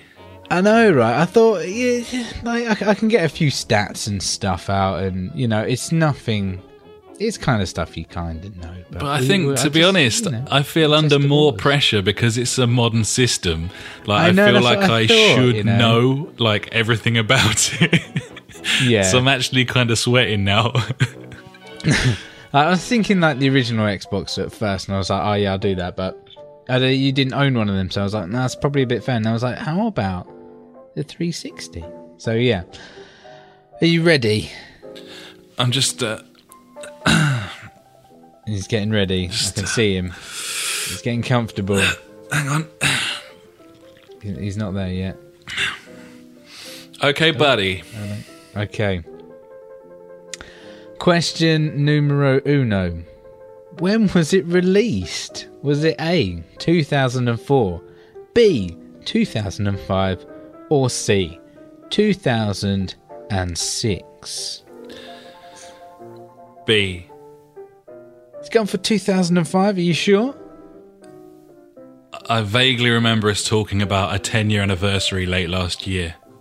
Yeah, definitely. We definitely did that. Yeah. And yeah, you're right. It's 2005. Sweet. I was like, it's a bit fucking... Yeah, I mean, the 10-year anniversary was literally like 3-4 months ago. I was still scared. Okay. Numero dos. A different kind of question, but obviously about the 360. Where was the 360 originally unveiled? Was it A, MTV? Was it B, ESPN? Or was it C, at E3?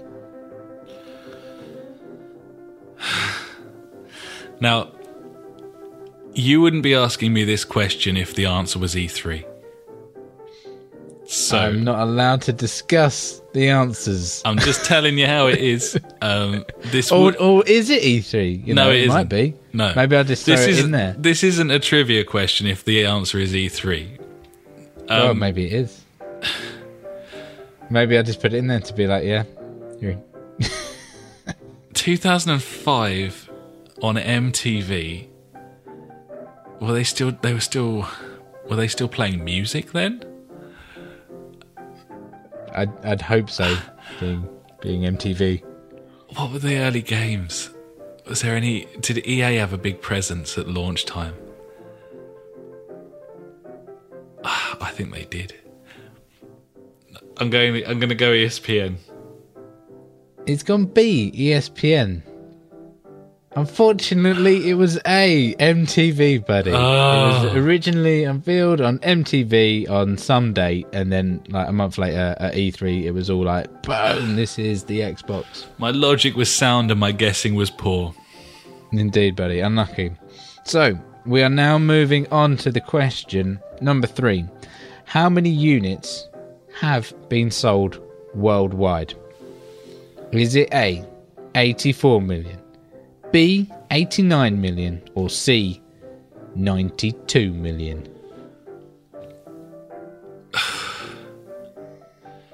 Can you repeat them again, please? 84, 89, or 92?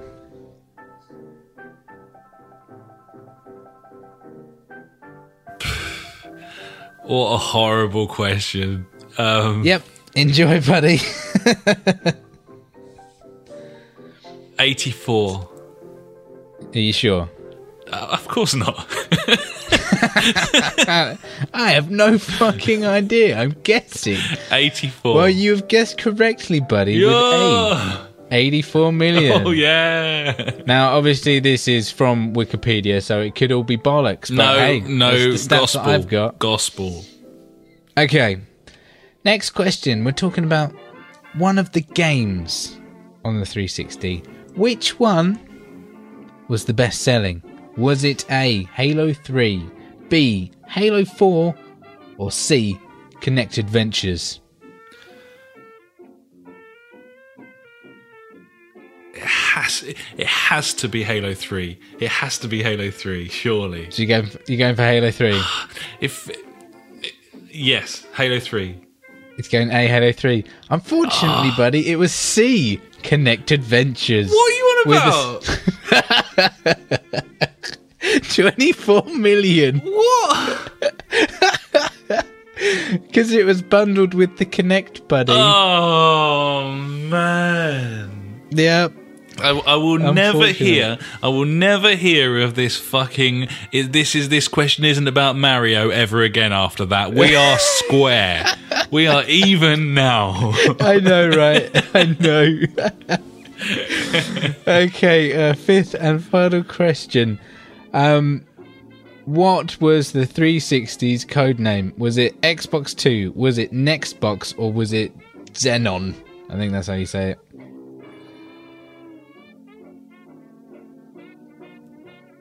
So A, Xbox 2, C, B, fucking Nextbox, or C, Xenon. It's spelled Xenon. A. You're going Xbox 2. Yeah. Unfortunately, it was C. Now, I feel like this is kind of a trick question because Wikipedia said it was the Xenon. But then it also said it is also known as these. So I don't know if it is the official name or not. Well, But- I just said that Wiki was gospel, so I can't argue with it now. I kind of True. dug my own grave there. Okay, so far you have got 1, 2, 2. 2. Okay, so bonus points here, buddy. 1 point for each one. Name as many of the 360 consoles as you can, not including special editions. So, like, how many reversions and different styles and shit have there been? Oh, okay. 1 point for each. The Xbox 360 Slim. Is that the black one? Yes.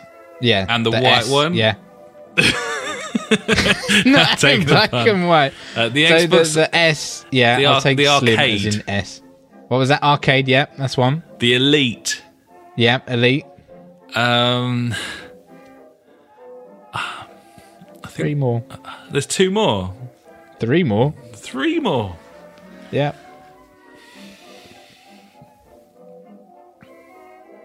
Premium? Yes, premium. Nice. I was just going through versions of Office. Business edition. Nice, buddy. Do you wanna call it there?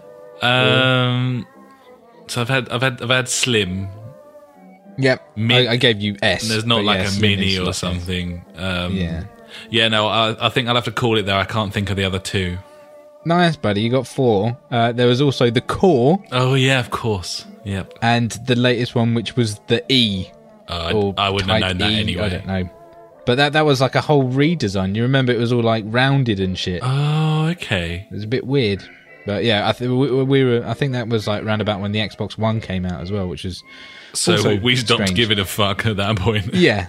So nice, buddy. You ended up with 7 out of 5. Good work.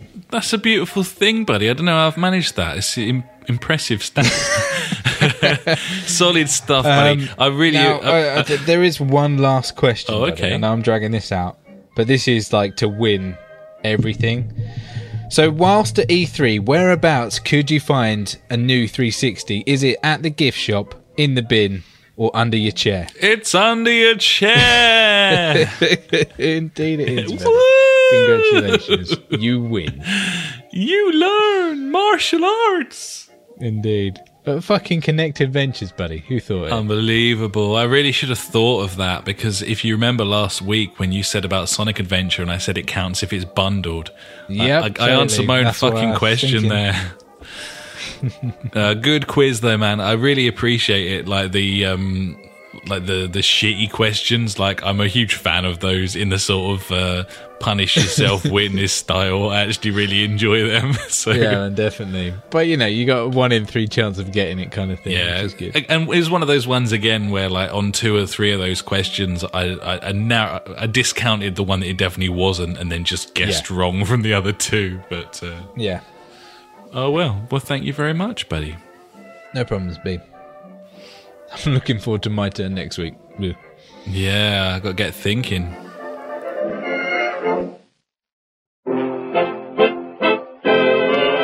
And now it's time for Fuckwit Corner. Fuckwit Corner with Funk. Fuckwit Corner with Funk. He's got some questions.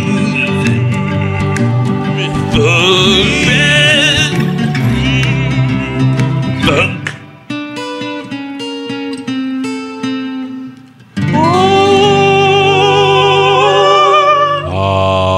Has he got some questions, buddy? He's got a cheeky question for us, buddy, and it's kind of on the same... It's kind of the same sort of theme as last week, but it's no less interesting either. And he says, once again we are in what if land. So, if you could design and make a game in any genre, what would it be, and why would you make it? Okay, it would definitely be some sort of RPG, I'm guessing, because that means I could play it for hours and hours. I think I would set it in the land of TT, and I would hunt for women. I think that would be a good game. By the land of TT, what exactly do you mean? Titties. I see. So this is some sort of porn simulator.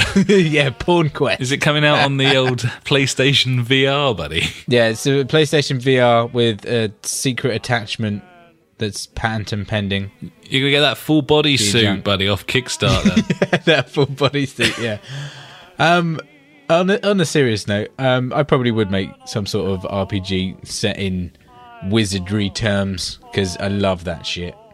Big fan. And I'd probably put some puzzles in there now, because I love puzzles, mainly square ones. And full body suit as well there, buddy? Look like a Power Ranger while you're having a wank? Yeah, totally. Yeah, mandatory Power Ranger outfit to be worn all the time. Mandatory wank. There's a trophy for it. Yeah. Where the entire time, like, you have to play this game for like 90 plus hours to complete it, and you have to wear the suit all the time. Oh, even when you're not playing the game, it must be worn. Fuck's sake. How about you, buddy? What kind of game would you play, make, or whatever? Quite simply, I would buy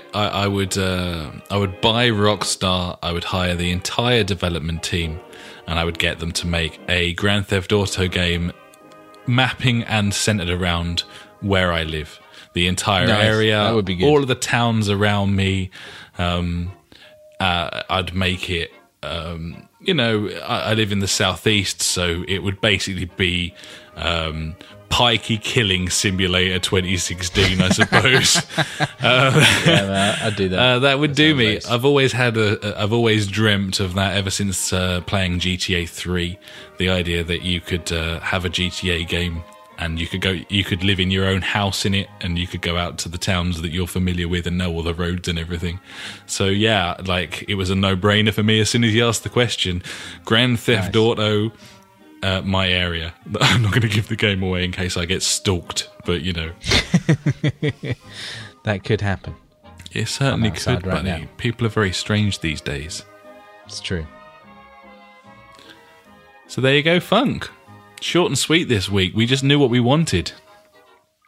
I'd like to hear what he has to say. So Yeah, next, Funk. We'd love next to week, hear. let us know. We'd love to know what you'd do. You have such a charming manner. Sweet and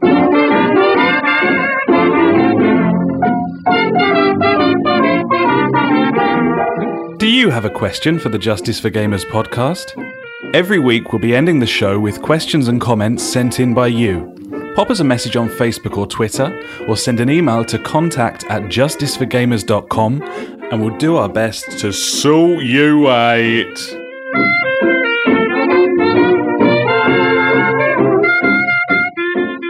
And now it's time for questions and answers. Have we got many questions this week, buddy? I know our fan base is clearly growing, you know, and we're getting donations now. I mean, fucking, this is the life. This questions and answers sponsored by Jeremy Rich. Indeed, buddy.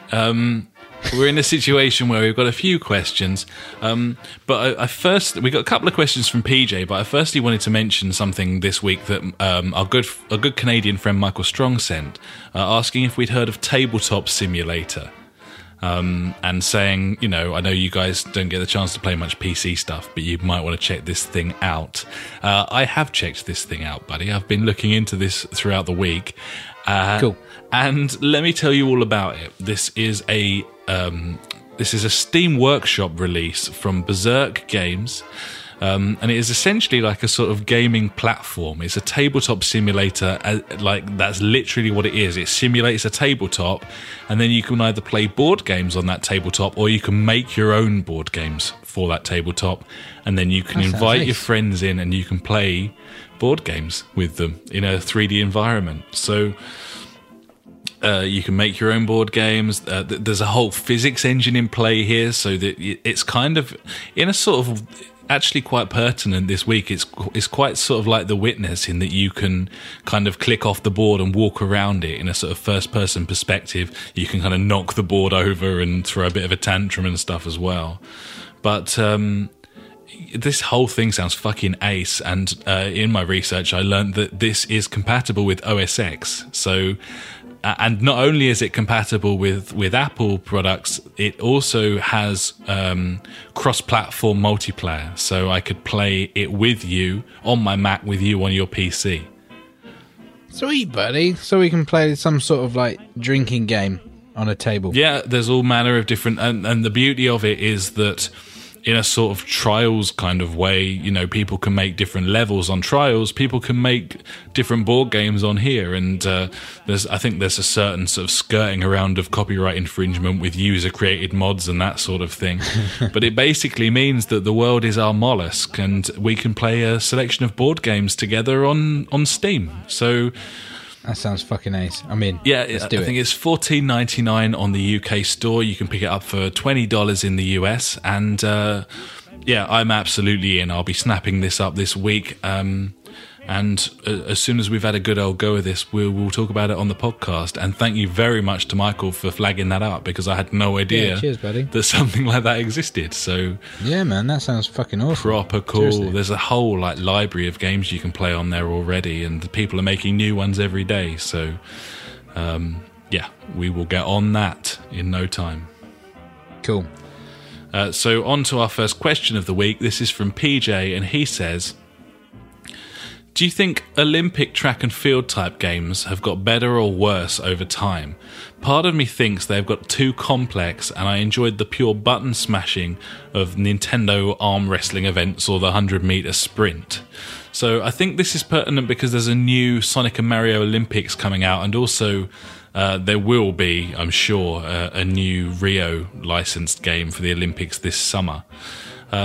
I've always been a fan of these games. The last one I had, I think, was I think I picked up the London one on 360. Ellen and I used to play it. I had the Beijing one as well. I've always been nothing beats Athens. That was the best. Athens was pretty cheeky as well. Are you a fan of these sorts of games? In some sort of party environment, yeah, they're really good fun. I remember I had like International Track and Field like on Xbox Live Arcade back in the day. I think Dizzle might have got all the achievements on that as well. There was one where you had to like go round it twice and get perfect scores or something like that. It was ridiculous. I nearly did it, but I think it's the discus or shot put, the one that you spin round, which was just fucking ridiculously hard to do. Though yeah, those type of ones are hard, like where you have to judge it, but like the button smashing ones, those are fun. Like you're just there like looking at your mate going like, fuck you, smacking the buttons in whatever technique you've got. Mine was the classic either t-shirt over the finger or thumb, I think it was with the finger. And then rub up and down. Yeah, it was a classic. Special. I tell you, my favourite one of these types of games is Denise Lewis Heptathlon, which used to be on the BBC website. It was like a mini clip type game. That was my favourite version of this. But yeah, I can see what PJ's saying. I think some of these games kind of they almost feel like they need to be more complex because time has passed, when really it's just the sort of same thing every time.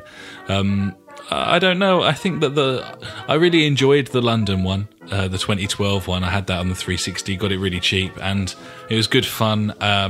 Certainly, these games are brilliant for multiplayer, like online multiplayer. Yeah, definitely. Is kind of where it's at now. So, but yeah, I mean, a lot of the time they haven't got a great deal of longevity because they're kind of fairly simplistic, and so perhaps that's why they try to over elaborate them a little bit. I suppose we'll see this summer, won't we? Really, buddy. Nothing's been announced yet, but I'm sure there'll be one. There's always one every Olympics, so we'll see fairly soon. And I think there's definitely a Sonic and Mario in the pipeline. Maybe be interesting to see what happens with the NX information as to what platform that comes out on. Yeah, we're all still guessing on that front. No idea. And finally this week, PJ also has a question for us about party games, which I'd probably point him in the direction of track and field stuff to a degree. But he says, what do you reckon the best party game is? He says Fusion Frenzy on the original Xbox was a load of fun. I think it came out on 360 actually. He's probably talking about the 360 one. It might have done. There was another game called like Mini Ninjas on the 360. That was funny. Yeah. It was really good. Buzz, do you know? Buzz is great. I've always wanted to play one of those Mario Party games as well, or like Mario Sunshine. Yeah, Mario like Party, they're good fun. I think I had 10. The last one I played. I think it might have been on 8, maybe. I don't know. Yeah. Anything with lots of mini games in it is pretty tasty. Yeah, that's the thing. Like I like that Jackbox is on sale for like £9 at the moment. Oh yeah, I'm tempted to get it. Yeah, because apparently that's quite funny. Is that online as well? I don't know if it's online. We'll have a look. I think that's the biggest problem with some of these games is that you wouldn't want to you wouldn't want to fork out the money just for a local experience once in a blue moon. Like you kind of want the connectivity of online play as well, and a lot of the time they kind of skimp on that, don't they? So it becomes a problem. Yeah, that'd be quite funny, like on a game night on a Friday, like if we all booted it up and was like playing it and just laughing and shit. That'd be quite good. There was that weird one as well, wasn't there? The free one. The what was it called? Oh, 1 versus 100. No, the athletics type weird thing with like the javelin bars and that sort of thing. It was one of the PS Plus games ages ago. You were playing it with Milo. Sports Friends. Sports Friends. Yeah, there you go. Yeah, that's very strange.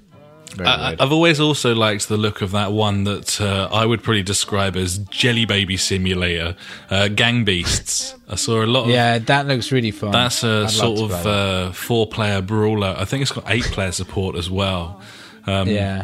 Just a sort of... literally like Jelly Babies having a fight. That's kind of the best way I can describe it. And there was that indie game, Mount Your Friends. Yeah. That was quite funny.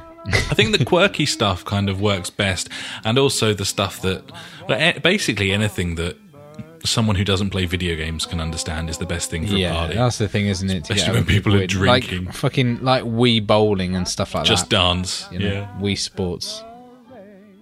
Easy stuff. Gibbons, buddy. Yeah, buddy, some good questions, sir. Absolutely. Just walking through Mockingbird Lane. So I think that'll about do us, buddy, for the 45th episode of the podcast. I think it's been a decent one. How are you feeling about things? Yeah, buddy, it was nice being able to see your face. It was lovely. There he is. He's having a little smile. Oh, no. God. No, it's not a smile. That's horrible. Sorry. It's fine. I'm used to it. You sure are. It's okay. But yeah, it's been a good one. I'm going to say once again, please, please, please go to our website, talk to us, and hit that donate button. just send us some questions, get in contact. We'd like to hear from anyone that listens to us. I don't know if he's going to be listening, but I'm going to say hello to Lenny, who I hit up at work, or through work anyway, and he said that he was going to listen, so hello if you are. Hope you enjoyed it. Nice, buddy. Yeah, buddy. I think we're picking up the kind of, we're slightly starting to gather pace. It's taken a while, but we're starting to gather pace a little bit. And as Ash said, we'd very much like to hear from you. So pop us a message, tell us what dickheads we are, or maybe ask a question. That would be probably more constructive. But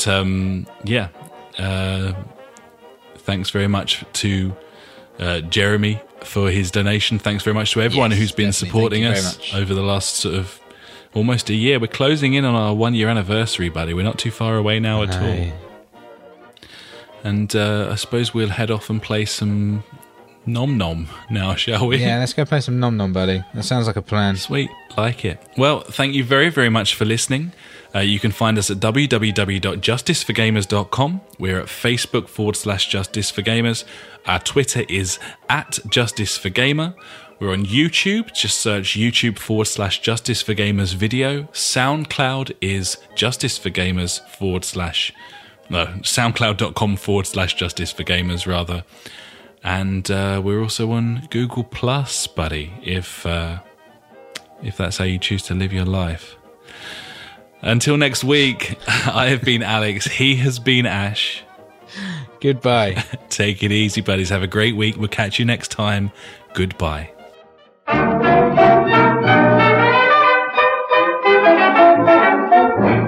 You've been listening to the Justice for Gamers podcast with Ash and me, Alex.